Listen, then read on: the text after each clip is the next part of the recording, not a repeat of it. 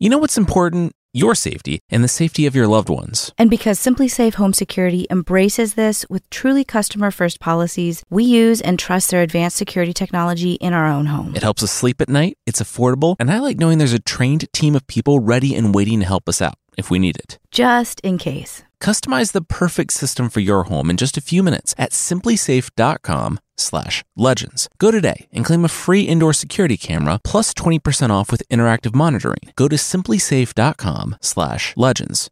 This week on Myths and Legends, it's the start of a 2-part episode from Indian folklore. We'll see predator and prey become best friends, why you shouldn't let your kids, or monkeys, play at active construction sites, and how sacrilegious cosplay might help your friend marry a princess. The creature this time is a half-human who's completely terrifying, except when it comes to his terrible hide-and-seek choices.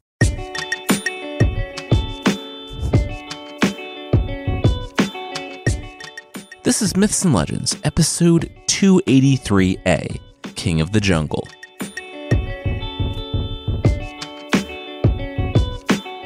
This is a podcast where we tell stories from mythology and folklore. Some are incredibly popular stories you might think you know, but with surprising origins. Others are stories that might be new to you, but are definitely worth a listen. Today's story is from the first part of the Panchatantra. It's a collection of stories nestled in a framing narrative, and all of them kind of have a lesson. That honestly would probably dissuade me from reading them, but these are not as milquetoast and kind of obvious as some fables. For one, many of the stories are extremely short, little espresso shots of stories. Also, they're like if Littlefinger from Game of Thrones tried his hand at Aesop's fables. They can be brutal and Machiavellian. Quick note on the story today, too. There are so many different versions of this collection in hundreds of languages. This is not the definitive version, just one that happened to have an accessible English translation. The collection itself dates back to 200 BC and was originally written in Sanskrit, and the fables are thought to be much older than that. Anyway, we'll jump right in. We're in the jungle, and all the animals are following the lion around. All the animals except for the jackals, who have found themselves recently out of a job.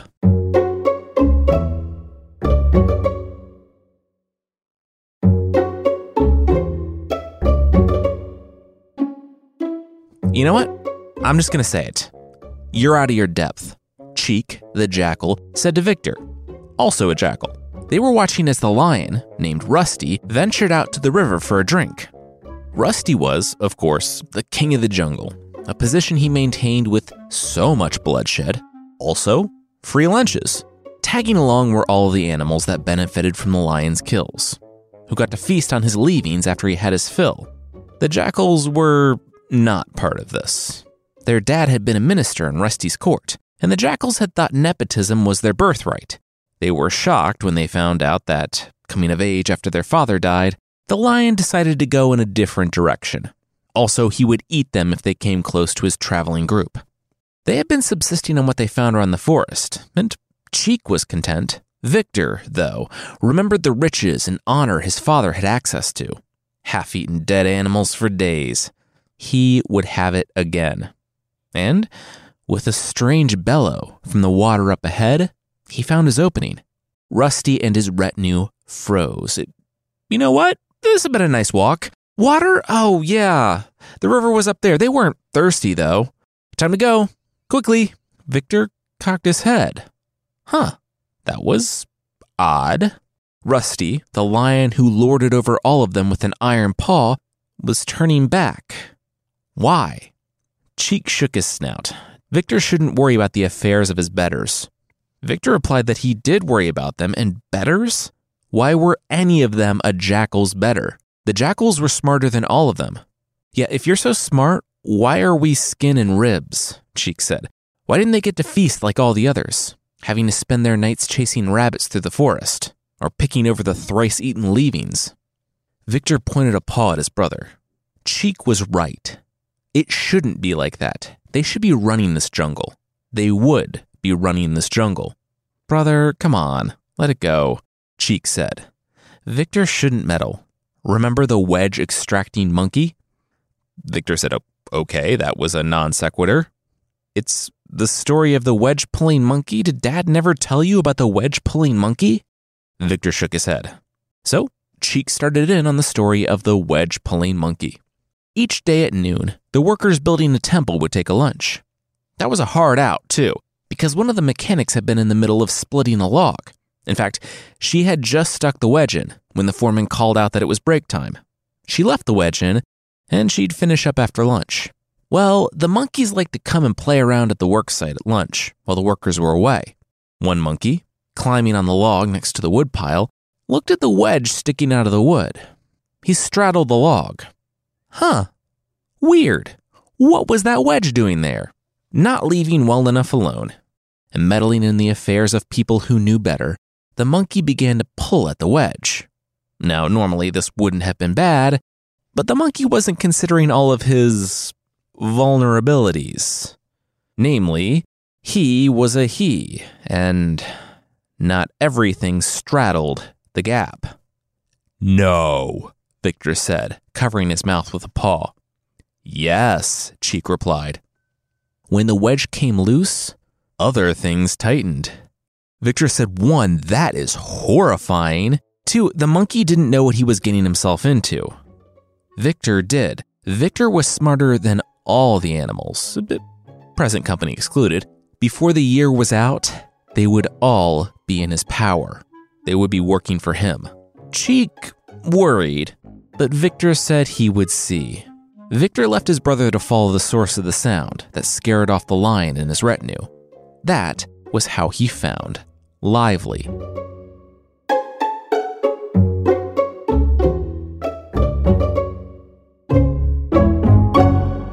A few days earlier, a merchant had been traveling through the jungle. A few weeks before that, the merchant realized that he was rich, but was he rich enough? The answer to that question for the characters in any story we've told is never yes, so he up and moved to a city where his goods would fetch a higher price. He yoked up 2 bulls, Joyful and Lively, and started the journey. The problem with having too much stuff is that you have too much stuff. The bulls couldn't handle it, and Lively was the first to break down, overworking himself.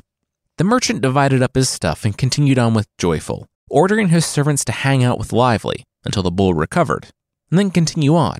Otherwise, he would meet them at the edge of the jungle in 5 days' time, after they performed the funeral rites for the bull. The servants, deciding that the jungle was dangerous and scary, opted to abandon the bull to whatever was going to happen, dragged the goods to the edge of the jungle, and gave the merchant the terrible, terrible news. Lively, though, didn't know what to do with his newfound freedom. He limped to the edge of the river and started bellowing sadly. "Hey, buddy," he heard behind him. Lively turned and stepped back, hoof on the edge of the river, away from the jackal that was a fraction of his size. The bull lowered his head. "Hello, fox, dog thing. Sorry, he wasn't sure what Victor was. He was from a farm near the city. I'm a jackal and, first question, how dare you? Second part of that sentence, bellow so loudly in Rusty's jungle." Victor stepped forward. The bull stepped back. The bull's horns swayed back and forth. Oh, he was super sorry. He didn't know who Rusty was. He had just been left here by his master. He was just trying to survive. Victor grimaced. Well, that was a lofty goal after all that noise. The bull begged. Please. He could explain it all to the lion. He wasn't a threat. The fox-dog jackal. The jackal was sympathetic and eloquent. Could he speak with the lion and obtain safe passage? The jackal nodded. Maybe. He would see what he could do. "It's a bull," Victor said, the wolf snarling at him as he approached Rusty's court under the spreading banyan tree. "I think the gods brought it here." Rusty waved off the wolf and laughed. A bull? A grass nibbler. To think that everyone else but him had been so scared of that sound? Good work, Victor. And approaching him, Victor said that he was always happy to serve the crown. There was something else, though. The bull wanted safe passage to speak with the lion. The bull, Lively, also agreed to the lion's safety as well. The lion sat back. A curious traveler in these woods. The bull must truly be from the gods. Sure, he would vouch for the bull's safety in these lands. Victor bowed low and went to get the bull.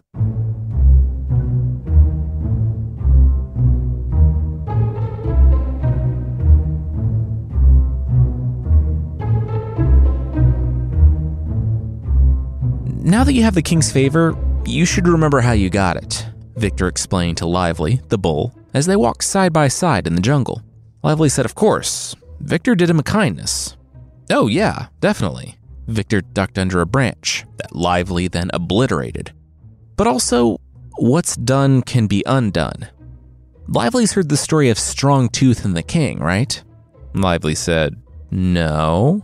Victor told of a human merchant, Strong Tooth, who, in addition to his forward-thinking dental care, directed a king's entire administration. He understood all the groups in town and managed all of their interests. But one time, at his daughter's wedding, a servant of the king, named Bull, sat where he shouldn't, so Strong Tooth had him beaten and thrown out. You know, standard stuff. Bull wasn't too happy about that, so the next time when he was up early cleaning the palace, he was muttering something about Strong Tooth kissing on the queen. The king called him in the next day, asking, what was all that business about the merchant and the queen? Strong Tooth said he didn't know. What? He had been up drinking and gambling the night before, so he came to work half asleep and still a little drunk. The king, recognizing the truthful words of people in their sleep, and not addressing several workplace issues there, had Strong Tooth thrown out. But the tough thing about throwing out the guy who's propping up your entire economy is that no one is now propping up your economy. Things plummeted, and one day, Bull was tending to some things outside when he saw Strong Tooth moping at the gate. Strong Tooth begged him to be let in, bribed him with some fancy pants, that actual fancy clothes he gifted Bull, and was admitted back into the castle, when Bull, in another post-gambling binge faux sleepwalk, said that he, quote, saw the king eating a cucumber while at stool. Now, at face value, this seems like he's saying he saw the king eating a cucumber while sitting on a stool. Maybe it's something else. Regardless, the king said he has never eaten a cucumber while at stool. If Bull was wrong about that, maybe he was wrong about Strong Tooth. So, he admitted Strong Tooth back in, and everyone lived happily. So, watch what you say when you're the king's favorite, Victor said. But I'm Bull? Lively mood. No, you're a bull. In the story, I'd be Bull. The jackal tried to clarify his threat. Well, that's just confusing, Lively said, clomping into the area under the banyan tree. Why were you making that not scary noise that I definitely wasn't scared of? The lion, Rusty, boomed. Lively said, oh, it was because he was scared. His merchant master had left him in a wild place he didn't know, and he felt anxious and unmoored. The lion said that, wow, that was refreshingly honest.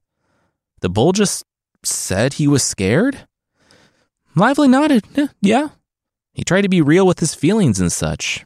But the king here had saved Lively's life, made him not afraid. He was so grateful for that. Rusty said, oh wow, yeah, think nothing of it. And while Lively was in this land, he would be safe. Lively thanked the king again and hobbled over to bow. Rusty said, hey now, what was all this? Lively said he had been hurt by pulling goods through the jungle. He'd heal and get strong again. The lion said, yeah, he would. With personal trainer Rusty, he'd help the bull get to the point where he could pull 2 wagons full of goods. What do you do for your strength workouts? Squats, deadlifts, barbell, pilates? The bull said it was probably pronounced Pilates, but he didn't really do strength training. Well, there's your problem. Rusty threw his paw around the bull, and together, the apex predator and the prey animal that could have gored him in one move walked off into the jungle as friends, while the lion's retinue sat in disbelief.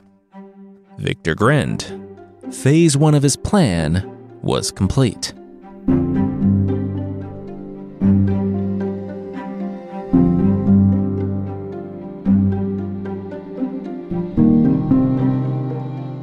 We'll see Victor's plan continue on through lots of failure and alienation, but that will be right after this. As humans, we're naturally driven by the search for better. But when it comes to hiring, the best way to search for a candidate isn't to search at all. Don't search, match with Indeed. When I was looking to hire someone, it was so slow and overwhelming. I wish I had used Indeed. If you need to hire, you need Indeed. Indeed is your matching and hiring platform with over 350 million global monthly visitors, according to Indeed data, and a matching engine that helps you find quality candidates fast. Ditch the busy work. Use Indeed for scheduling, screening, and messaging so you can connect with candidates faster. And Indeed doesn't just help you hire faster. 93% of employers agree Indeed delivers the highest quality matches compared to other job sites, according to a recent Indeed survey. And listeners of this show will get a $75 sponsored job credit to get your jobs more visibility at Indeed.com/podcast. That's Indeed.com/podcast. Terms and conditions apply. Swimsuit? Check. Sunscreen? Check. Phone charger? Check. Don't forget to pack the 5-Hour Energy. It fits great in a pocket or carry-on, and the alert feeling will help you arrive ready for anything. Now get 20% off when you use code 5HETRAVEL at 5hourenergy.com. Expires April 30th. One-time use only. Not valid with other discounts. Remember, visit 5hourenergy.com and use code 5HETRAVEL to save 20%.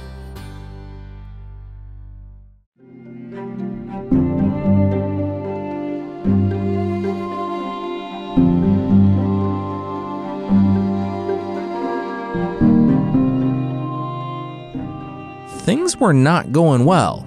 Well, for Lively and Rusty they were. Rusty was training Lively to get strong again, and Lively was helping Rusty to become a better version of himself. Unfortunately, that better version of himself didn't do a whole lot of catching and killing of other animals, so everyone who relied on the lion's leavings were going hungry. "You did this! You!" Cheek yelled at Victor. "You were playing with hot coals when you introduced those two. Now they're best buds. Things are worse than ever, even for us." Well, Cheek didn't need to worry. Victor had a plan for separating the lion and the bull.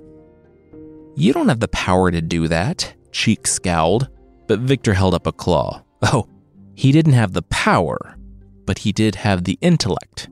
Didn't Cheek know the story of how the crow hen killed the snake? Cheek said, why did he get the feeling they were about to start a story? It was because they were about to start a story.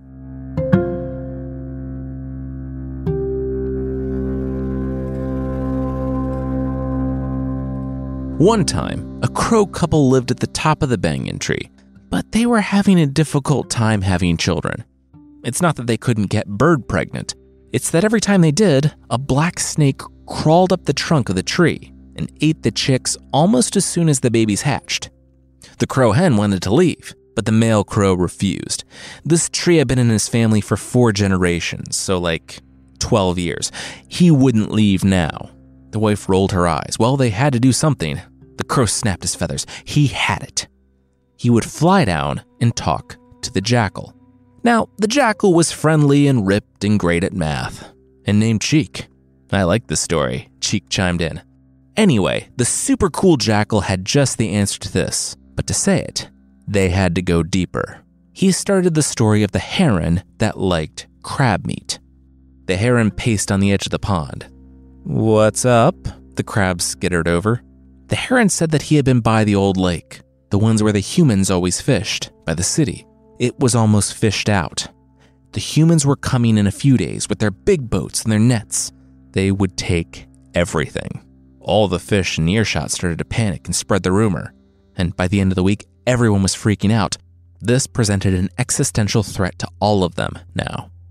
Luckily, the heron had a solution. Deep in the forest, way farther than the humans would ever hope to venture, was a cool, nearly bottomless pond. Its surface was teeming with insects, and edges were lined with plants in which the fish could hide. It was a paradise. The fish clambered to the surface, begging to be taken. The heron nodded. Of course, he would be happy to help. He could only take a few per day, but he should be able to get everyone out before the humans arrived. He scooped up some water, and the fish jumped in his bill. They waved as the heron took flight, knowing that they were going to their salvation, to their paradise, far from the humans. It went on like this for days, with the heron taking as many fish as would fit in his mouth. to the faraway lake. Then the crab asked him, hey, he would like to be saved too. The heron looked him up and down. Yeah, sure. Hop in. The heron took flight, and soon the crab was looking down at everything he had ever known. Hey, the crab said, as the heron started to descend. There's no pond here. The heron didn't need to answer. It couldn't because its mouth was full of water, but the crab looked down and saw where the heron had been taking the fish. Fish skeletons littered a flat, dry rock. Everyone that had trusted the heron to take them to a better life had died there on the rock, just a few dozen feet from the pond, and the crab would be next. The issue, however, with flying was that the heron's wings were occupied. It couldn't do a thing when the crab reached out of its mouth, put its pincers around the heron's neck, and snipped as the bird, realizing what was happening, frantically tried to land. Both thudded to the ground, but only the crab lived. It dragged the head of the heron back to the lake with a fish skeleton as proof. The rest of the fish remained in the lake, and the humans never came. The snake will fall to a greater foe, simply for being who he is, the jackal with the crows, explained. The crows simply had to arrange the meeting. Here's what you're going to do. The jackal, who could model if he wanted to, he just didn't want to, told the crows. A few hours later, the crows strutted for all the humans to see. Caw, caw, look, I'm stealing your stuff, the crow hen said to the prince's men. Of course, they just heard the caw, caw bit, but the rest was pretty obvious, because the crow picked up one of the prince's necklaces and took off with it. The crow is stealing the crown prince's necklace, the guy who had been tasked with guarding it yelled. He wasn't really a bad guard, it's just that he was guarding against human thieves, not crows. He picked up his club. Everyone after it. The crow is getting away. Very slowly? It was a warm day, and it took the guards a bit of time to get it together with their clubs and nets so that they could bludgeon the crow when it landed to take back the necklace. They took off in a run that then slowed to just like a brisk jog.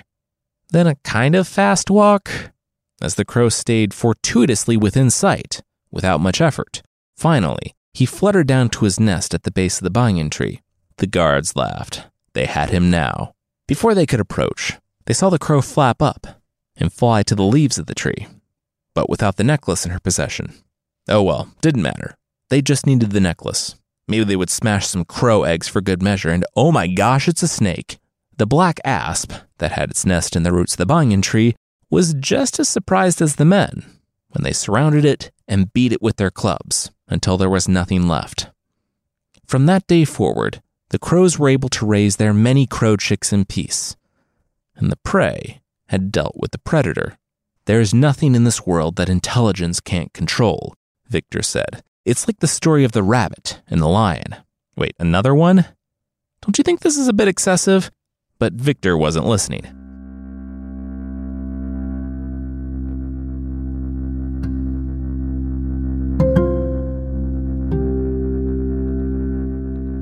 Just you, the lion said to the rabbit. The rabbit said, yeah, just me. The lion shook his mane. That wasn't the deal. The deal, as agreed upon by all the animals of the forest, was that I get to eat my fill each day with one animal sacrifice, or I hunt you all relentlessly. The rabbit threw up his paws. Hey, he heard the lion, for sure. He was doing his part, and he had started the walk with 4 other rabbits, but they passed a cave, and this other lion jumped out, grabbed the 4 others, ate them, and told him to tell the other lion that he's the new lion in this forest. It was all very complicated and scary. The lion sharpened his claws on a nearby tree. Oh no, he didn't. He told the rabbit to show him where this cave was. Then this lion would eat the rabbit. Soon, the pair was standing outside a cave, the lair of the rival lion. Just inside there, the rabbit said. The rabbit would wait out here so the lion could eat him. The lion roared and charged. In the cave, he did see another lion, because in the pale light that filtered in from the daylight above, he could see his own reflection in a pool, Turned out that the other lion in the cave was as witty as him, and not only that, was mocking and mimicking the lion. The lion gave him one final warning, and when he had the gall to do the same, the lion attacked and drowned. Oh, got it. There was no other lion. It was all just a con on the part of the rabbit, Cheek observed. Victor said, yeah, but the main takeaway is that anything can be achieved by someone with intelligence. Or having an extremely gullible Mark who doesn't understand how reflections work? Cheek asked. Yes, also that. Cheek paused, but can any wins via deception really be long-lasting? Victor nodded. Absolutely. Hadn't Cheek heard of the weaver who loved a princess? Cheek sighed. No, but he imagined Victor was going to tell him. And he was right.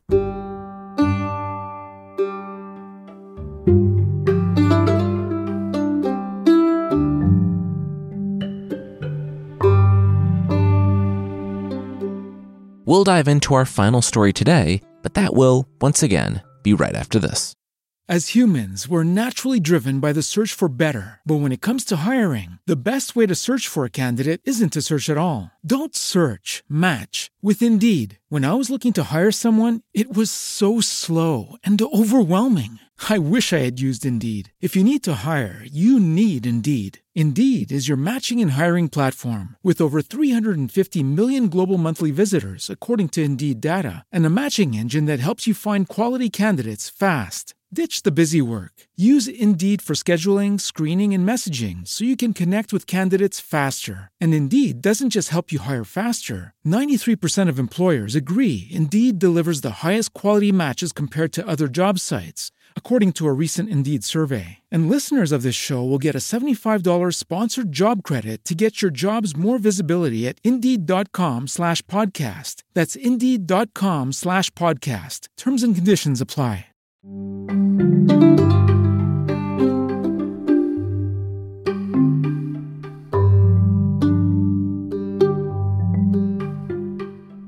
He's in love, the doctor said, stepping back from the weaver.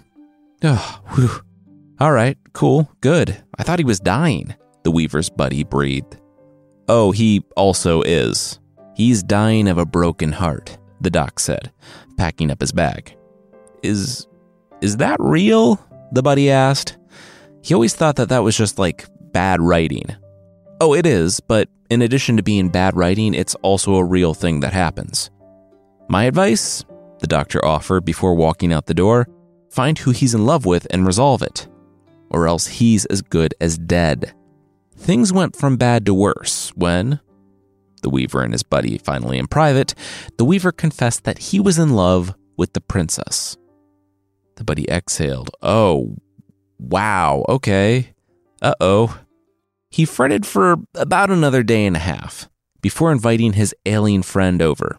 The weaver struggled to his friend's house, where he found that his friend had something under a sheet. I was saving this for cosplay and stuff, but I guess you need it more, he said. An unveiled Garuda. Well, a full-scale working replica. Garuda, if you didn't know, is the bird mount of Vishnu, a god in Hinduism and the supreme deity in some sects. The buddy had engineered a flying machine that looked like Garuda, the mount, and he had an idea to save the weaver's life. But unfortunately, it included something that was technically assault and some light sacrilege. The weaver, who was already painting himself blue, said that he saw where his buddy was going with this. And yes, the weaver pretended to be the god Vishnu. The first night was the most difficult. He floated down to the princess's balcony on his magical flying machine, Aladdin style, and proclaimed that he was Vishnu, and he had arrived seeking her. The princess was confused. Why her? She didn't remember? Oh, she didn't remember. She was his wife. His enemies had cast her out and stolen her memory of him. Maybe she believed him. Maybe she just wanted to believe that she was a long-lost goddess, wife of Vishnu. But that night, she and the weaver consummated their non-existent marriage. And also for many nights after that. As usually happens, the king found out, but unlike the usual, he wasn't even mad about it. Vishnu had been stopping by. His daughter was a secret goddess. He actually encouraged the meetings. And then, the king needed the meetings. You see, he got himself in a bit of a self-inflicted pickle. It involved the guys he owed tribute to, and his butt. Namely, he showed his butt to the guys he owed tribute. Seriously, it's in the original. And told them that that's all they're getting. They said that they would be back with an army. And they were. You see, the king, thinking he had Vishnu for a son-in-law, antagonized a nearby emperor because he was tired of paying exorbitant tributes. The weaver heard all of this and chuckled nervously. Oh, that was so cool. That explained why no one could leave the city that day and why an army was out front. Nice. He would just go take care of that because, yeah, he was actually Vishnu. On his way out of town, high enough in the clouds so the army couldn't reach him, the weaver slowed. If he abandoned them, the city would fall and the princess would be taken. This was his fault. He breathed deep and turned the Garuda drone around. He would fly above the army outside, proclaiming himself to be Vishnu. Maybe they would flee. Maybe he would die. He would let the gods decide.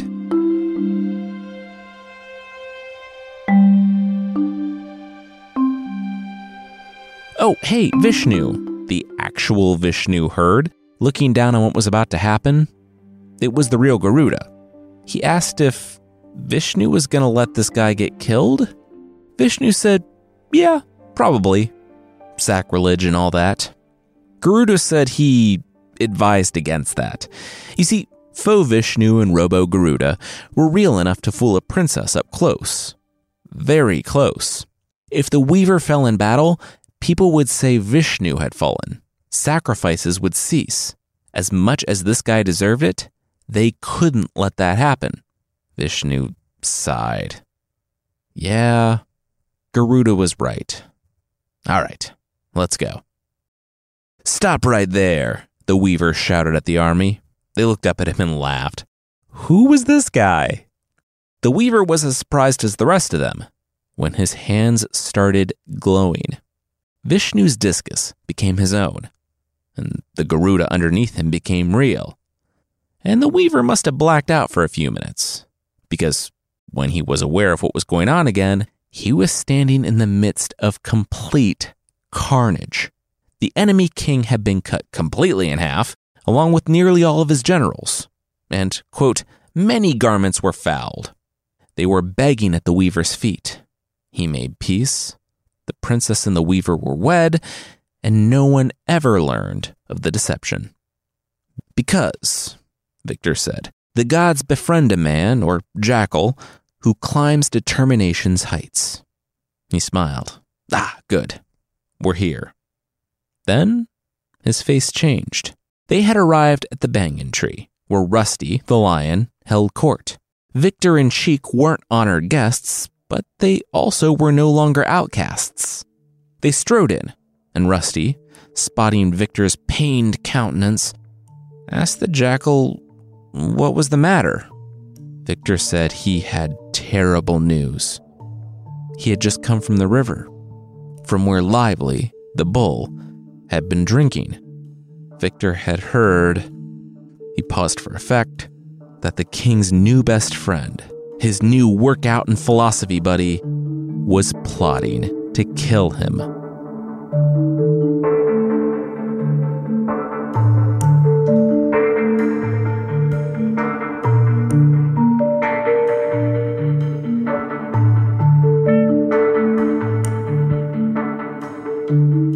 Next week, we'll see how everything shakes out for Victor's plan when we finish up the story. If you'd like to support the show, there's still a membership thing on the site. For less than the price of a pooch selfie, a tennis ball that you put on top of your phone so that your dog will take good selfies, you can get extra episodes and ad-free versions of the show that will probably annoy your dog more than anything. Our dog, no joke, hates podcasts. She will only listen to classical music in the car. For more info on the membership, check out mythpodcast.com/membership.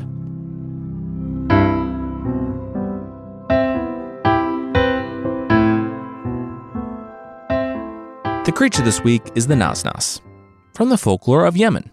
Now, we've talked about what happens with genies or jinn that get together with humans, and the answer to that is generally not great for anyone. The Nas-Nas are somewhere in the jinn family tree, but farther away from the trunk. They're like the Sackville Bagginses or Bruno. Yeah, we're related, but we don't need to talk about it. And that's sad, because the Nas-Nas are actually very nice. Nah, I'm just kidding. They're pretty horrible. They hunt, chase, and eat people, and that's all the more impressive because they are basically bisected right at the center. They have one arm, one leg, half a torso and head, and if they can't straight out catch their prey, they'll hop around in rags, seeking help. And when other people offer it, they're dead. When it comes to killing you, they have a lot of options. Not just hitting and biting either. They're magical creatures, so when they touch a person just once, they can melt that person's flesh right off their body. If you're wondering why a creature that wants to eat people melts flesh, well, that gives you another clue about the Nas-Nas. With their half a head, intelligence is not their strong stat. One time, explorers got the jump on a Nas-Nas, and quickly trying to out-evil the creature that appeared to be half a human, they killed, cooked, and ate it. When marveling that the creature was so sweet, they heard, from the trees, that it was because the creature ate resin from a native tree. The explorers rushed, caught, and cooked that one. Another one said that the Nas-Nas who spoke up should have kept his mouth shut, from higher up in that same tree. Yep, eaten. Finally, a fourth one, hiding covered in a hole in the ground, said that they were so much smarter than the other three and wouldn't say a thing. Yeah, they didn't last long either. There are a number of origin stories for the Nas-Nas, ranging from divine punishment of an entire people group for turning against God, to the genie story I mentioned, to a magician turning someone into a Nas-Nas with magical eye makeup. So, if you didn't need any more incentive to do so, probably avoid magicians offering free makeovers.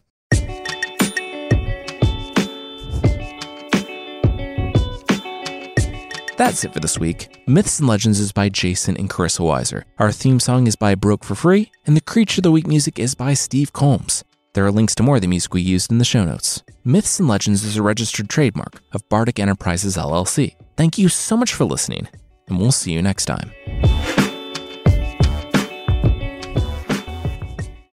As humans, we're naturally driven by the search for better. But when it comes to hiring, the best way to search for a candidate isn't to search at all. Don't search, match with Indeed. When I was looking to hire someone, it was so slow and overwhelming.